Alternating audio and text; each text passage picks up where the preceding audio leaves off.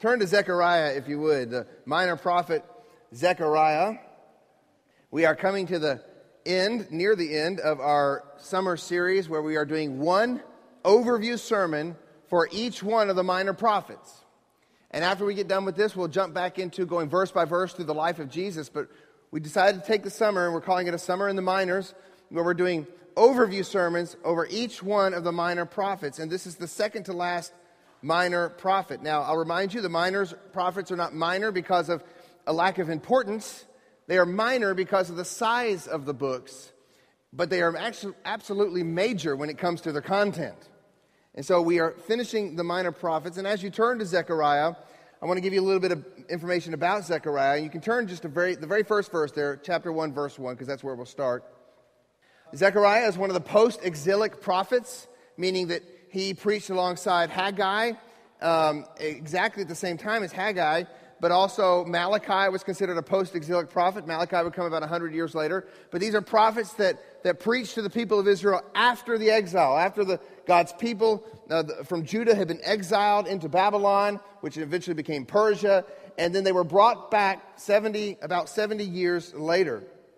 If you want to know more of the historical context, you can even refer back to last week's sermon on Haggai. But the people have returned to the land. Cyrus sent them back to the land to build the temple, specifically to build the temple. They came back.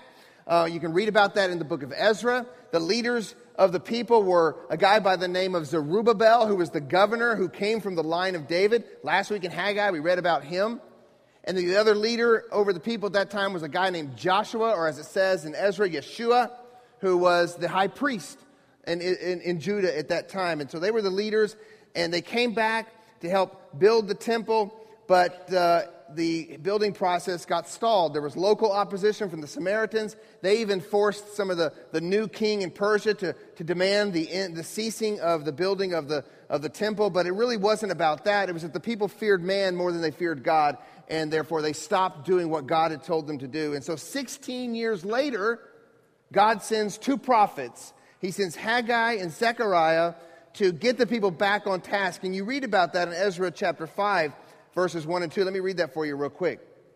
Ezra 5, verses 1 and 2. Now the prophets Haggai and Zechariah, the son of Iddo, prophesied to the Jews who were in Judah and Jerusalem in the name of the God of Israel who was over them. Then Zerubbabel, the son of Shealtiel, and Jeshua, the son of Jozadak, arose and began to rebuild the house of God that is in Jerusalem. And the prophets of God were with them, supporting them. So God sends these prophets back to get the people back on task. And sure enough, they were able to rebuild the temple fairly quickly after that. Now, though Haggai, that we read last week, and Zechariah are contemporaries, they are very, very different. The prophecies are very, very different. Zechariah is much longer. Matter of fact, this is the longest of all the minor prophets thus far. If you just sat down and you were to read it, it would take about 40 minutes to read it out loud. So that gives you a hint. We're not going to be able to read every word of it like we have some of the other minor prophets this morning. Zechariah is more of an apocalyptic genre of prophecy in the vein of Daniel, Ezekiel, or in the New Testament, the book of Revelation. And Zechariah consists of some strange symbols and visions. I don't know how many of you got a chance to read through it this week. If you did, then you probably were reading through it going, what? Okay, as you get to certain sections, because there's these strange symbols and visions that Zechariah has. Now, also, Zechariah is a very, very complex, has a very, very complex and detailed structure to it, which I'm going to discuss some of that in a bit, the structure of Zechariah. But all this leads to the fact that Zechariah is a notoriously difficult book to preach from. Not only that, it's difficult to preach the whole thing in one sermon. So here we go this morning. I told you that Nahum, Haggai, and Zechariah were the least preached books of all the Bible. And I think part of the reason Zechariah is so rarely preached isn't the content of what's in it. It's how difficult the book is to interpret. But its interpretive challenges and its complexity do not in any way rob it of its importance and its powerful message, which comes out quite clearly. And part of the reason is that this book here of Zechariah speaks about the Messiah more than any other book outside of Isaiah in the whole Old Testament. Only Isaiah speaks of the Messiah more than Zechariah does. Therefore, Martin Luther called this book, Zechariah, he called it the quintessence of the prophets. It's no surprise, therefore, that 54 portions of this book of Zechariah are quoted more than 70 times in the New Testament. Only Isaiah is quoted more than Zechariah. Zechariah is quoted 27 times in the Gospels alone, mostly during the Passion Week of Christ. And Revelation alone quotes Zechariah 31 times. So even if it is a hard book, it's also a very rich and helpful book that points us to Jesus. If one is willing to do the hard work of mining this book, I think he or she will find many, many God-glorifying gems. So let's start mining this morning. So please stand, if you would, to Zechariah. We're going to turn to Zechariah chapter 1. We're going to read verses 1 through 6, and then we're going to do something different. We're going to jump to the end of the book and read chapter 14, beginning in verse 6, and we'll read through verse 9. So be ready to jump to the end of the book when we get to the end of this first section that we read. So this is Zechariah chapter 1, verses 1 through 6. This is the word of the Lord. This carries as much authority as if God in the flesh were right here speaking to you. The word of the Lord says, "In the 8th month, in the 2nd year of Darius, the word of the Lord came to the prophet Zechariah, the son of Berechiah, son of Iddo, saying, The Lord was very angry with your fathers. Therefore say to them, Thus declares the Lord of hosts, Return to me, says the Lord of hosts, and I will return to you, says the Lord of hosts. Do not be like your fathers, to whom the former prophets cried out, Thus says the Lord of hosts, Return from your evil ways and from your evil deeds. But they did not hear or pay attention to me, declares the Lord. Your fathers, where are they? And the prophets, do they live forever? But my words and my statutes, which I commanded my servants, the prophets, did they not overtake your fathers? So they repented and said, As the Lord of hosts purposed to deal with us for our ways and deeds, so has he dealt with us." Now I want to jump to chapter 14. We'll begin in verse 6. Zechariah 14, beginning in verse 6. "On that day there shall be no light, cold, or frost. And there shall be a unique day, which is known to the Lord, neither day nor night. But at evening time there shall be light. On that day living waters shall flow out of Jerusalem, half of them to the eastern sea and half of them to the western sea. It shall continue in summer as in the winter. And the Lord will be king over all the earth. On that day the Lord will be one, and his name one." Let's pray. Heavenly Father, as we come to this albeit challenging book, Lord, we know that your Spirit can and will open our ears to hear and our eyes to see your truth. But God, give us humble hearts to receive your word. We don't want to be like the fathers of the Israelites who would not hear, who would not see. So if there be any diamond hard heart in this room, I pray, Lord, that you would break it. So open our eyes to hear, open our eyes to see, and our ears to hear. Not by might, nor by power, but by my Spirit is what you declare. So God, help us to worship in spirit and truth as we listen to the sermon this morning. We pray in Jesus' name. Amen. You may be seated now. All right, kids, what's one of your favorite games to play? I'm talking about games you play when you were real little. Like we have lots of board games in our home and different ones, and there's board games for older kids, and there's board games for littler kids. So what's one of your favorites? Candyland. Yes, Candyland's good. Another one. Life. All right, Life. The cereal's good too. What else? Kate. Guess Who? Hey, you know what? You said the right game this morning because I have your Guess Who board right here. Okay? All right. We didn't plan that. All right. Good job. Now, have you ever played Guess Who? If you know how to play Guess Who, let's see if I can get these out right. When you play Guess Who, the other person has a face of one of the people that's on your board here, and we're missing one because, well, one of the younger children in the home ate it. Anyway, you got this board here with all these faces, and then the other person has one of the people that are represented here, and they have the card, and you can't see what it is, and so you're trying to guess, and you're throwing out clues, basically. Does he have red hair? And they say no, then you put out all the ones with red hair. Is it a male or female? And you, according to what they say, you knock them down and you keep searching for clues until you identify who it is that's remaining and who it is that they have. I thought about this game. It just popped into my mind this morning as we think about this book of Zechariah, because in this book, really the main aim of the book is to help us see a coming priest king who we know is Jesus. And in this book, there's all these clues. So I can imagine the people asking, well, who is this king? Who is this king of glory? And as Zechariah is giving them clue after clue after clue, and when Jesus came on the scene, and if people knew the book of Zechariah, they should have been able to see, aha, there is the king of glory. And so this morning, as we go through this book, that's the chief aim of the book. It's to help us see who Jesus is. It's an absolutely astounding book. I've already mentioned to you that it's a bit difficult, so I want to discuss the structure with you this morning. And I'm going to try to do this the best I can. I'm going to try to give you the structure of the book. I was going to make a chart and put it up there, but the chart ended up being way too complicated. See, this is my chart right here, okay? This is my chart as I charted out the structure of the book, and I'm going to look at it as I try to explain to you what the structure is. And because of the difficulty of this book, it can kind of get a little seminary classish, and I don't want it to be like that, but just bear with me for a little bit. But basically, this book has two big parts to it. It'd be like an ancient writing tablet which has a hinge in the middle, okay? And there's one part of the book, and there's another part of the book. The first part of the book is chapter 1 through chapter 6, verse 8. Chapter 1 through chapter 6, verse 8. That's the first half of the book. And in that half of the book, there's an introductory section, which is what we read. Chapter 1, verses 1 through 6. That's the introduction of that half of the book. Then after that, there are 7 visions. Now, some people count 8. I believe there's only 7, because I think people are counting one too many in one particular portion of the book.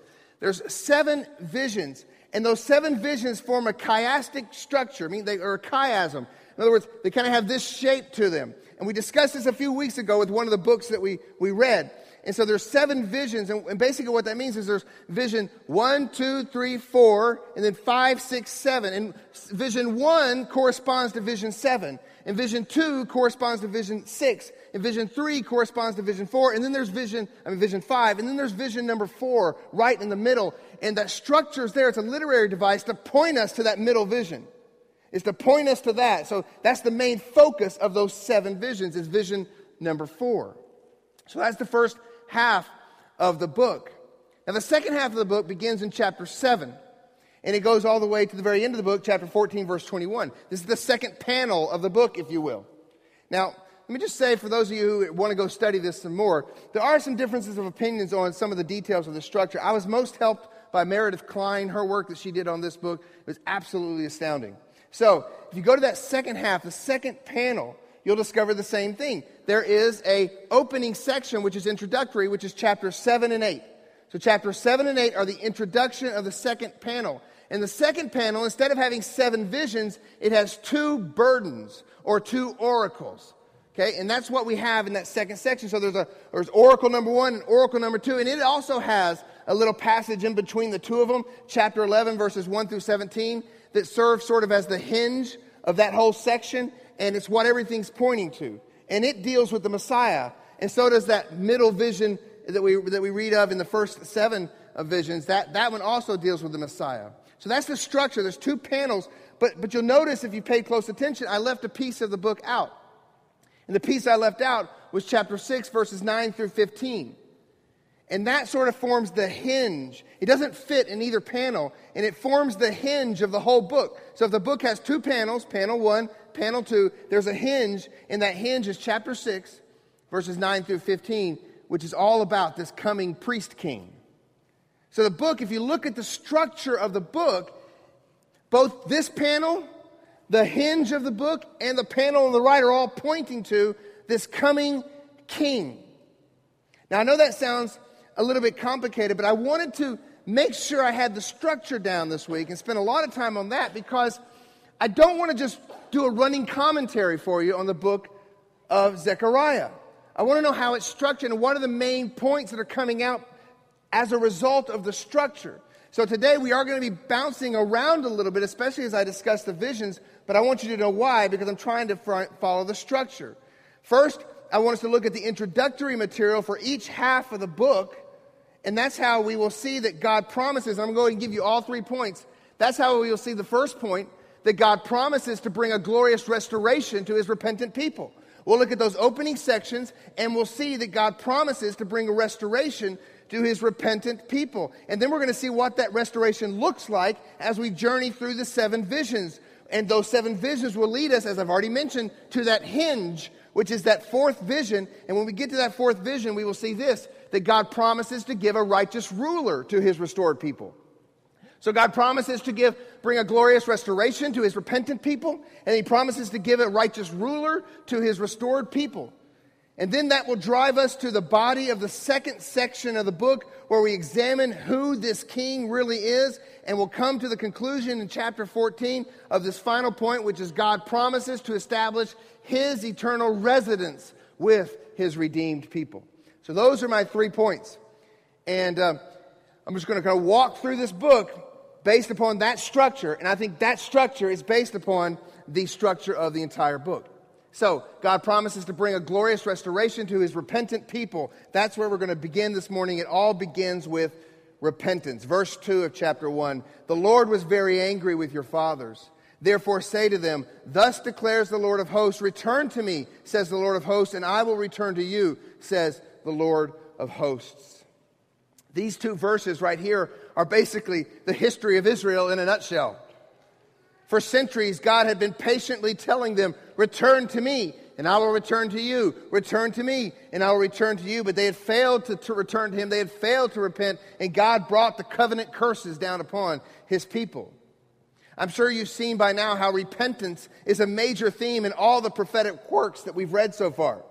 God is always calling on his people to turn from their sin and their self and to turn back to him. And it's not just a major theme in the prophets, it's a major theme in the whole Bible.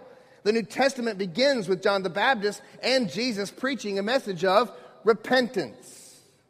From the fall of man, God has been calling on men to turn back to himself. And from the moment God began to send prophets to Israel, the prophetic word included a strong call to repent. In Zechariah, both here in this introductory section and in the introductory section to the next portion of the book, chapters 7 and 8, he calls on his people to repent, and he draws upon the prophets that went before him. It says, remember what the prophets said, and he therefore identifies himself with those prophets. Verse 4 says, do not be like your fathers, to whom the former prophets cried out, thus says the Lord of hosts, return from your evil ways and from your evil deeds. So he's saying, remember what the prophets said to your fathers, but they did not hear or pay attention to me, declares the Lord. Your fathers, where are they? And the prophets, do they live forever? But my words and my statutes, which I commanded my servants the prophets, did they not overtake your fathers? God's words, God's statutes were designed to drive his people to repentance, but they would not listen to God. And we see the same pattern, like I said, in that second introductory section as well. But this time, God is not only calling his people to repentance, he's calling them to ethical reformation as well. Not just religious ritual, but true inward change and reformation. Chapter 7, verse 8. And the word of the Lord came to Zechariah, saying, thus says the Lord of hosts, render true judgments, show kindness and mercy to one another. Do not oppress the widow, the fatherless, the sojourner, or the poor, and let none of you devise evil against another in your heart. So God is calling on them not only to repent in chapter 1, when we get to the other introductory section, he's calling on them to have ethical reformation, to change the way they live. And I love to see how those go together. They always go together. For repentance involves turning away from a life of sin and turning to good works. And that's exactly what God is calling on his people to do as we look at the structure of this book. Verse 11 in chapter 7. But they refused to pay attention and turned a stubborn shoulder and stopped their ears that they might not hear. It's like little children. Have you ever talked to a child or when you were a kid and you get in an argument with another kid and he goes, la, la, la, la, la, la, la. All right? He just plugs his ears. That's what the people of God are represented as here. sticking their fingers in their ears so they just won't hear what God has to say. They made their hearts, verse 12, they made their hearts diamond hard, lest they should hear the law and the words of the Lord of hosts had sent by his Spirit through the former prophets. Therefore great anger came from the Lord of hosts. As I called and they would not hear, so they called and I would not hear, says the Lord of hosts. And I scattered them with a whirlwind among the nations that they had not known. Thus the land they left was desolate, so that no one went to and fro, and the pleasant land was made desolate. So God, he was always calling his children to repentance, which naturally results in ethical reformation. But the people had ignored the prophets, they had ignored God's word, and thus the covenant curses, the disaster that came from God, fell upon them. So here they are now. They've returned from that disaster. They've come out of the exile. And God, through Zechariah, is reminding them of their hard-heartedness, of the hard-heartedness of their forefathers. And now he's calling on them to return to him, and he would return to them. Chapter 8 is filled with the promises of restoration if God's people would simply repent and reform their ways. God is jealous for Jerusalem, it says. He will save his people. He'll even draw the Gentiles in, according to chapter 8.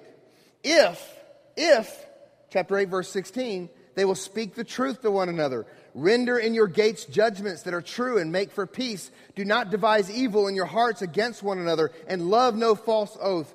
For these things I hate, declares the Lord. So God is promising to return to them if they will turn, if they'll return to him by turning from their sin and reforming their ways. This is a call that has gone out to God's people in all ages, in all places, and it's a call that still prophetically goes out today. And the people responded then with repentance and submission to the Lord. We see that in verse 6. If we continue in verse 6 of chapter 1, it says, So they repented and said, As the Lord of hosts purposed to deal with us for our ways and deeds, so he has dealt with us. They repented. Friends, repentance always plays a huge part in how God chooses to work with his people. And it is a repentant, contrite, broken people that God lifts up and restores. God brings restoration to repentant people. We see it all throughout Scripture. And we see the restoration of the people of God promised in these 7 night visions. It says that Zechariah had 7 night visions on the 24th day of the 11th month, which is the month of Shabbat, in the 2nd year of Darius. So that's February 15th, 519, just in case you're wondering. He has these night visions. And apparently it all happened in one night. So in one night, he has these 7 visions, or 8 if you want to count them that way. He has 7 visions. I can only imagine what a night that was. I'm sure he was quite tired the next morning.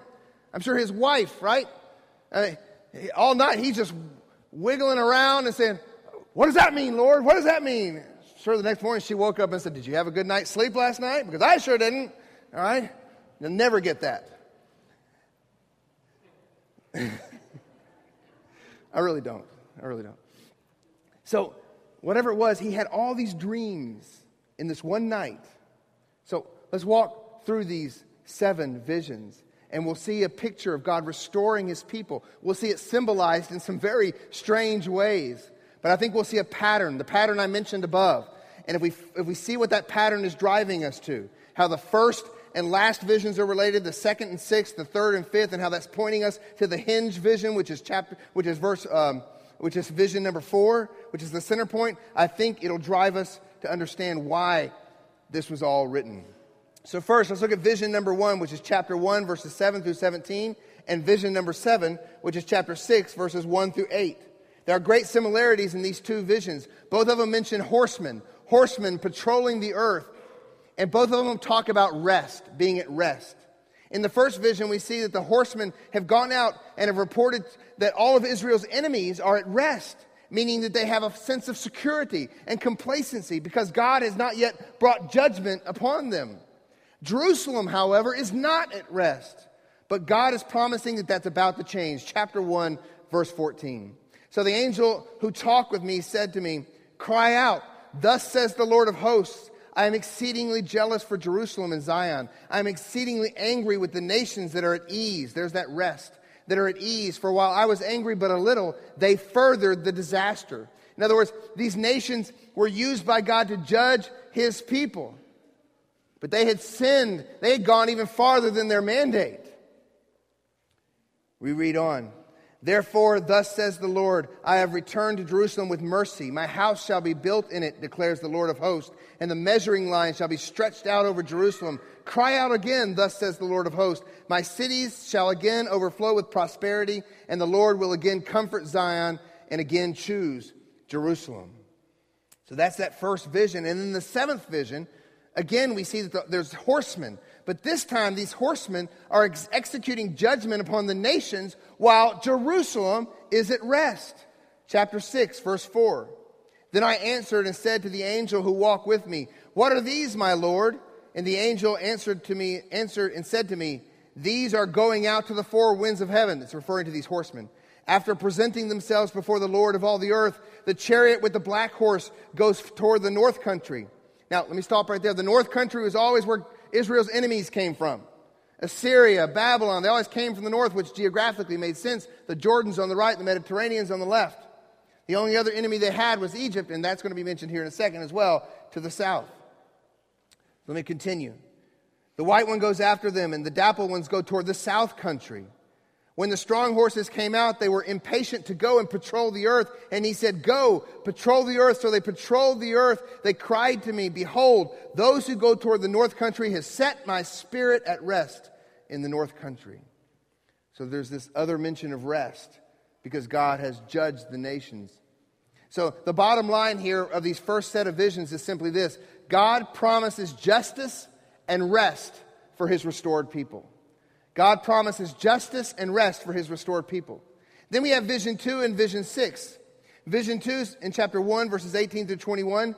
Vision 6 in chapter 5, verses 1 through 11. The similarities here are in regards to these strange visions that depict God executing justice upon the oppressors of Judah and removing sin from the land. So let me read here. Chapter 1, verse 18. And I lifted my eyes and saw, and behold, 4 horns. Now, horns were representative of military power. So he sees 4 military powers.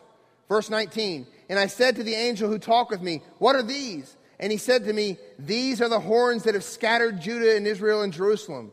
Then the Lord showed me 4 craftsmen. And I said, What are these coming to do? And he said, These have come to terrify them, to cast down the horns of the nations who lifted up their horns against the land of Judah, to scatter it. So God was going to judge those who had brought harm to his people. God was going to bring justice to his people. Now, vision 6 gets even more specific as to what this righteous judge, God, was going to do. Verse 1 of chapter 5. And again I lifted my eyes and saw, and behold, a flying scroll. And he said to me, What do you see? I answered, I see a flying scroll. Its length is 20 cubits and its width 10 cubits. Now, to give you an idea, that's like the size of a billboard. That's a big scroll.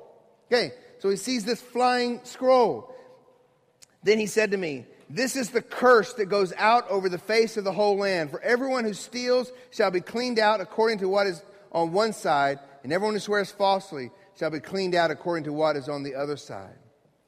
So this is the word of the Lord, his covenant word going out. The one side and the other side is a reference to the tablets. So this is the covenant going forward, and God removing impurity from his own people.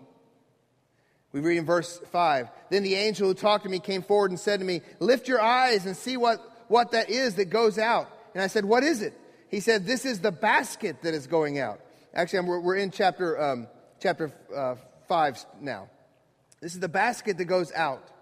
And he said, This is their iniquity in all the land. And behold, the leaden cover was lifted, and there was a woman sitting in the basket. And he said, This is wickedness. And he thrust her back into the basket and thrust down the leaden weight on its opening. Then I lifted my eyes and saw, and behold, 2 women coming forward. The wind was in their wings. They had wings like the wings of a stork, and they lifted up the basket between earth and heaven.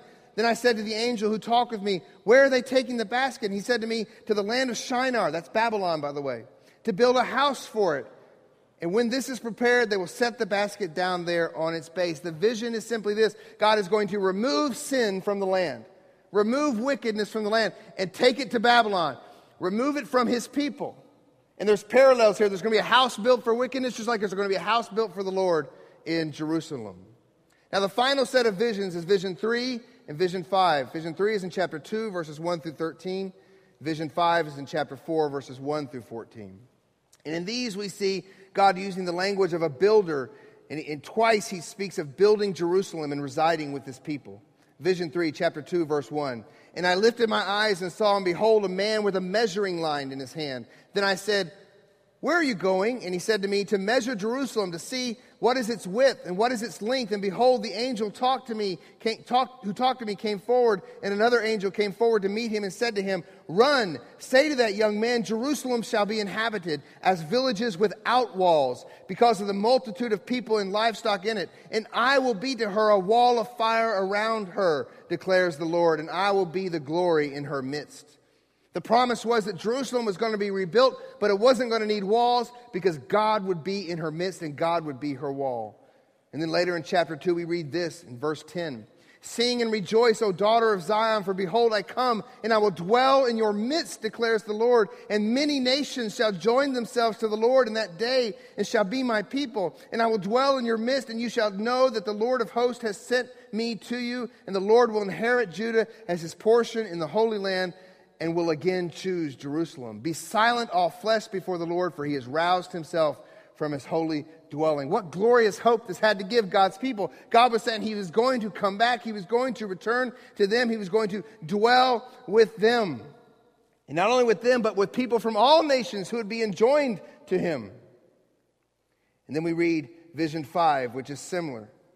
But it involves a historical person we've already mentioned, a guy by the name of Zerubbabel. Verse 1 of chapter 4. There's this mention of a lampstand of gold with a bowl on the top of it and 7 lamps on it and 7 lips on each one of the lamps that are on the top of it. And when this represents God's sovereign oversight and the vision of God to see all things. And then there's this vision of 2 olive trees, which are the source of oil that never runs out, which is representative of God's Spirit in their midst. And so we read in verse 6, Then he said to me, This is the word of the Lord to Zerubbabel, not by might, nor by power, but by my Spirit, says the Lord of hosts. Who are you, O great mountain? Before Zerubbabel you shall become a plain, and he shall bring forward the top stone amid shouts of grace, grace to it. Then the word of the Lord came to me, saying, The hands of Zerubbabel have laid the foundations of this house. His hands shall also complete it. Then you will know that the Lord of hosts has sent me to you. For whoever has despised the day of small things shall rejoice and shall see the plumb line in the hand of Zerubbabel. So there's this great promise that God was going to restore Jerusalem to this great position of glory, and his Spirit would be amongst them. He said, don't despise the day of small things. Remember last week we read that the people they began to get discouraged when they saw the size of the temple. God says, don't despise that. I've got a great restoration in store. So the bottom line for this last set of visions is that God promises to rebuild the temple and Jerusalem and to live amongst his people forever. And this will be accomplished by his Spirit. So these 3 sets of visions now lead us to the centermost vision, which is the hinge of this passage. It's the one that this whole book is about. So let's look at this vision about Joshua, the high priest. Now, before we get to that vision, though, let me say there was a degree of fulfillment of these prophecies because Jerusalem was rebuilt, the temple was rebuilt, and there was somewhat of a restoration of the people of Judah. But the restoration described in these visions went far beyond what the people of Judah ever saw after the exile. I mean, where was the rest that God spoke of? Where is this rest? Where was the justice? Because it doesn't seem like God's enemies were gone. Where was the removal of sin from his people? Where was the presence of God? You see, every time the tabernacle was built and then the temple was built, what happened? The glory of the Lord filled the tabernacle. The glory of the Lord filled the temple, but not when this temple was rebuilt. Where's God's presence? He promised to be with us. Where is it? So there must be a greater fulfillment.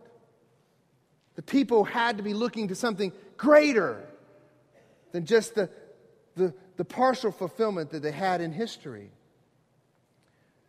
A greater day was coming. And so too now we're going to focus on God's anointed leader amongst his people. But this leader would be a symbol of a greater leader, a greater ruler yet to come.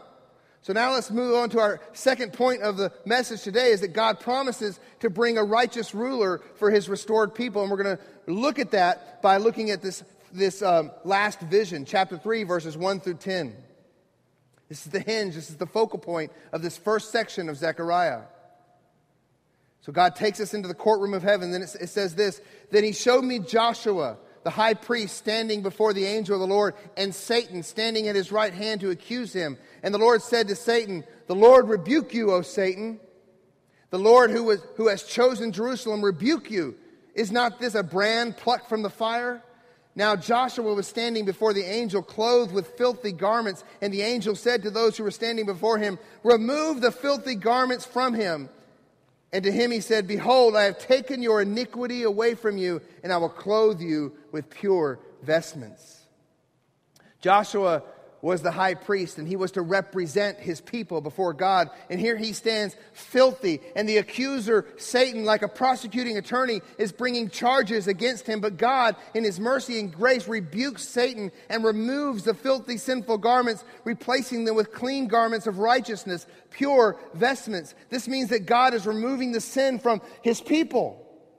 But it means much more, for this Joshua is a priest, but he's also here crowned. And there's a coronation that takes place like he's some sort of king. Look at verse 5. "And I said, let them put a clean turban on his head. So they put a clean turban on his head and clothed him with garments. And the angel of the Lord was standing by." This has clear overtones of royalty. So Joshua is to be seen here as some sort of priest king. But God's mercy upon him seems to be conditional. Look at verse 6. "And the angel of the Lord solemnly assured Joshua, 'Thus says the Lord of hosts, if you will walk in my ways and keep my charge, then you shall rule my house and have charge in my courts, and I will give you the right of access among those who are standing here.'" Joshua, the priest king, who here was declared clean, he was also charged to walk in the ways of the Lord without blemish. Oh my goodness, from the height of glory to the depths of despair, that's what this text takes you to, because who could keep such a charge? Who can walk in the ways of the Lord? But you see, the symbolism of this vision wasn't about this Joshua. No, this Joshua was pointing to a greater Joshua, Yeshua. You do understand that the name Jesus is the name Joshua, right? This Joshua is pointing to a better Yeshua. Chapter 3, verse 8 tells us that. It says, "Hear now, O Joshua the high priest, you and your friends who sit before you, for they are men who are a sign. They are men who are a sign. Behold, I will bring my servant, the branch." This Joshua was to be a sign of another priest king yet to come. He is called the servant, a title given only to the Messiah. We read of that in Isaiah 42, Isaiah 49, Isaiah 50, Isaiah 52, Isaiah 53. And he's called the branch, a title given to the Messiah in Isaiah 4, in Jeremiah 23, and Jeremiah 33, even in Isaiah 53 that we read earlier today. Just as the prophets before had promised, a Messiah would come, a suffering servant, a righteous branch. And this Joshua was pointing to a greater Joshua. Just as the greater deliverance and a greater restoration for the God's people was yet to come, so too a greater priest king was yet to come. This Jesus, this Joshua, yet to come, would also stand in God's courtroom as a representative for his people. But his garments were not soiled, for he was able to walk fully in the ways of the Lord. He would offer up himself and become sin on behalf of his people. He would take their soiled garments on himself and receive the just wrath of God against those sins. And in exchange, he would give his pure, clean vestments to his people, so that now God looks upon them, his people, and sees the righteousness of his Son, the righteousness of God. For our sake he made him to be sin who knew no sin, so that in him we might become the righteousness of God. 2 Corinthians 5:21. Friends, of course, this happened on the cross. The cross that Jesus, Yeshua, would take, where he would take the sins of his people upon himself, bear the wrath of God, and die to deal once for all with those sins. And this is what this is pointing to. Verse 9, we're now back in Zechariah, verse 9 here of this chapter. "For behold, on the stone that I have set before Joshua, on a single stone with 7 eyes, I will engrave its inscription, declares the Lord of hosts." This is referring to the inscribed stone that the high priest would wear that says, "Holy to the Lord," in Exodus 28. So this Joshua was a priest bearing sin, and he bore it once for all. And it says, "And I will remove the iniquity of this land in a single day." Did you read that? And I will remove the iniquity of this land in a single day. What a day. It's the day spoken of in Hebrews 7:23. He has no need, like those high priests, to offer sacrifices daily, first for his own sins and then the sins of the people, since he did this once for all when he offered up himself. Oh, do you see the greater Joshua in this story? Do you see the greater fulfillment in this story? I hope so. For now we come to the hinge in the middle of the whole book. Okay, and I think this is fleshing out in reality the vision that Zechariah had seen. Chapter 6, verses 9 through 15. Let's just read it. And the word of the Lord came to me. Take from the exiles Heldai, Tobijah, and Jedaiah, and have them who have arrived from Babylon, and go to the same day to the house of Josiah, the son of Zephaniah. Take from the silver and gold, and make a crown, and set it on the head of Joshua, the son of Jehozadak, the high priest. And say to him, thus says the Lord of hosts, behold the man whose name is the branch. For he shall branch out from this place, and he shall build the temple of the Lord. It is he who shall build the temple of the Lord, and shall bear royal honor, and shall sit and rule on his throne. And there shall be a priest on his throne. And the counsel of peace shall be between them both. And the crown shall be in the temple of the Lord as a reminder to Helem, Tobijah, Jedaiah, and Hen, the sons of Zephaniah. And to those who are far off shall come and help to build the temple of the Lord. And you shall know that the Lord of hosts has sent me to you. And this shall come to pass if you diligently obey the voice of the Lord your God. So again, this Joshua in history was placed on a throne in the temple with a crown. But it points to a greater Joshua. This Joshua is a priest being crowned as a king. And this Joshua is charged to diligently obey the voice of the Lord. But all men have sinned. The priesthood would indeed become the rulers of Israel. From this point forward, Zerubbabel, as far as we know, never became king, never had any heirs who became king. And those who began to rule the house of Israel from this point forward were the priests. They were ruling when Jesus came. But they were not walking in the ways of the Lord. We know that. These priests didn't walk in the ways of Yahweh. They didn't obey his voice. Pretty quickly they strayed to the point of wickedness that is on display in the New Testament. That's because all men sin. No men could do these things perfectly. That is, until another Yeshua arrived. Yeshua of Nazareth. The priest king that would come and who would be unlike any man who came before him. He would be the Messiah. He would be the God-man, Emmanuel, God with us, the branch shooting forth from the human line of Jesse, but whose origins were from old, the Ancient of Days. This is the one who they were supposed to be looking for. This is what the Guess Who was all about. It wasn't about this Joshua in history, but a greater Joshua who transcends history. This is who they're supposed to be looking at. And it answers the question, who is this King of glory? So, thinking along these lines, who is this king? I want to finish the sermon today by just a quick walk through the second panel. We don't have time, obviously, to spend on the whole second panel. But I want to bring out some highlights for you. This king who they were supposed to be looking for, and unfortunately, so many of them missed. Who is this king? This king is the one who comes to rescue his people that we read of in chapter 9, verses 9 through 10. Rejoice greatly, O daughter of Zion. Shout aloud, O daughter of Jerusalem. Behold, your king is coming to you, righteous, and having salvation is he, humble and mounted on a donkey, on a colt, the foal of a donkey. Who is this King of glory? He is Jesus, lowly and humble, welcomed by the multitudes on Palm Sunday. He is the one that we read of in chapter 10, who, unlike the false shepherds of Israel, would be a good shepherd who would gather his people in from all nations. Look at verse 8, chapter 10.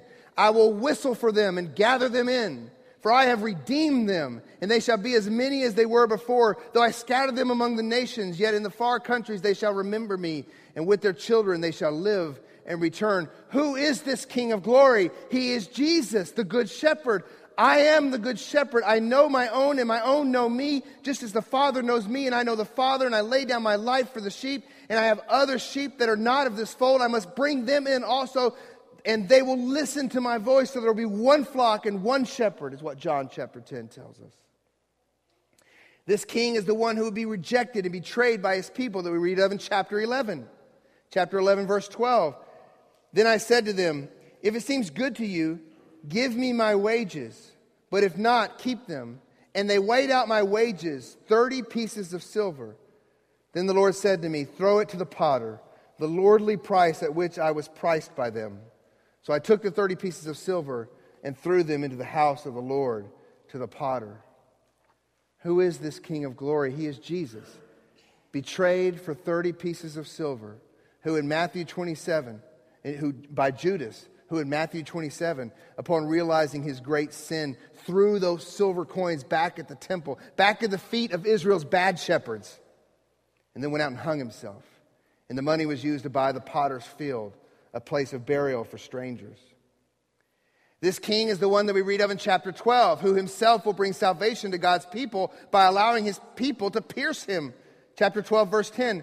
And I will pour out on the house of David and the inhabitants of Jerusalem a spirit of grace and pleas of mercy, so that when they look on me, on him whom they have pierced, they shall mourn for him as one mourns for an only child, and weep bitterly over him as one weeps over a firstborn. Who is this King of glory? He is Jesus, who died upon a Roman cross, as we read of in the eyewitness account of John. It says, but when they came to Jesus and saw that he was already dead, they did not break his legs.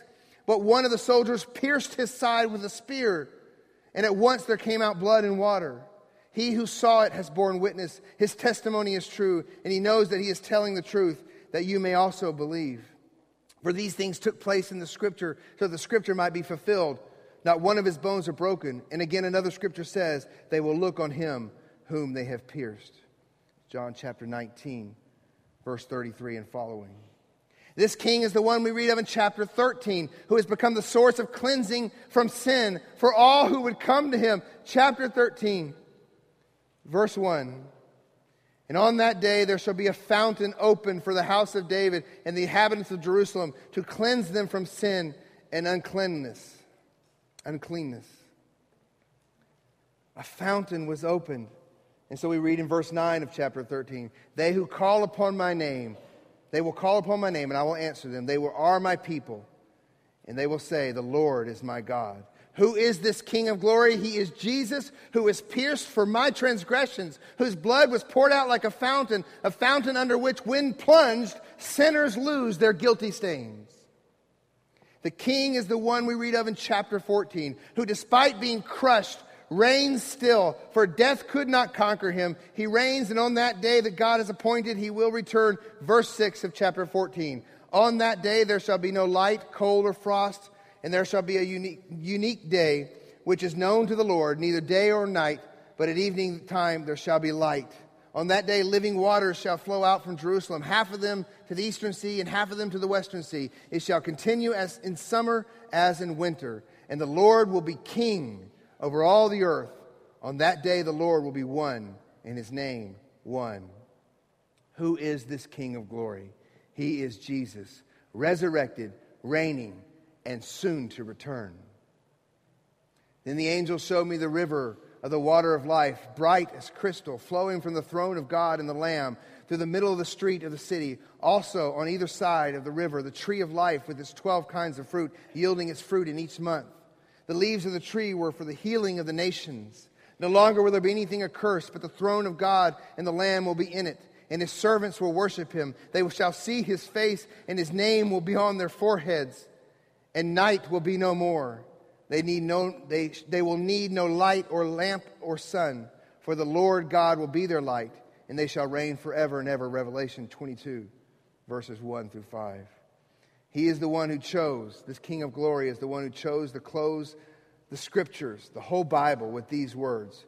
Surely I am coming soon, to which we say, Amen. Come, Lord Jesus. For we do believe that God has promised to establish his eternal residence with his redeemed people. I entitled this message, The Gospel According to Zechariah. Why? Well, look at how it begins. Repent! Look at how it ends. The kingdom of heaven is at hand. Repent, for the kingdom of heaven is at hand. From that time, Jesus began preaching, saying, Repent, for the kingdom of heaven is at hand. Let's close our eyes and bow our heads. Friends, I beg you this morning, don't misunderstand this message. Don't misunderstand this message. The call to turn away from your sin and turn to God, the call to ethical reform by itself is damning. That's why Zechariah points to a great high priest, a priest king, who would give us his righteousness.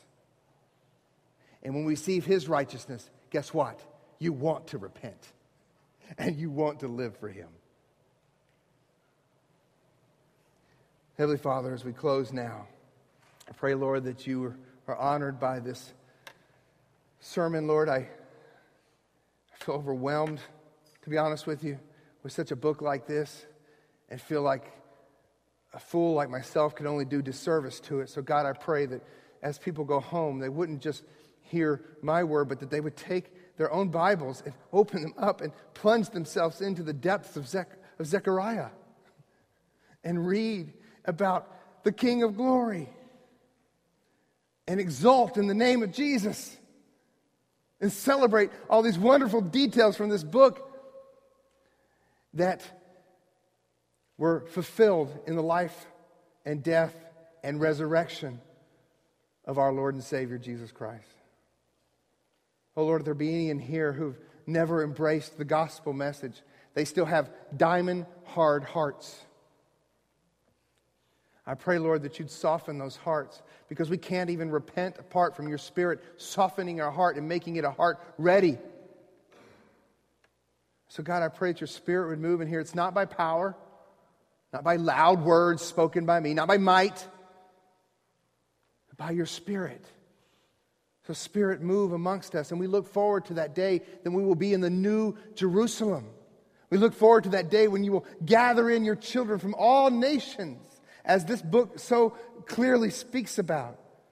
And we will be there, and your presence will be with your people. No longer will there be any tears, no longer will there be any pain. The people of Jerusalem, oh yes, the people in history, they had some fulfillment.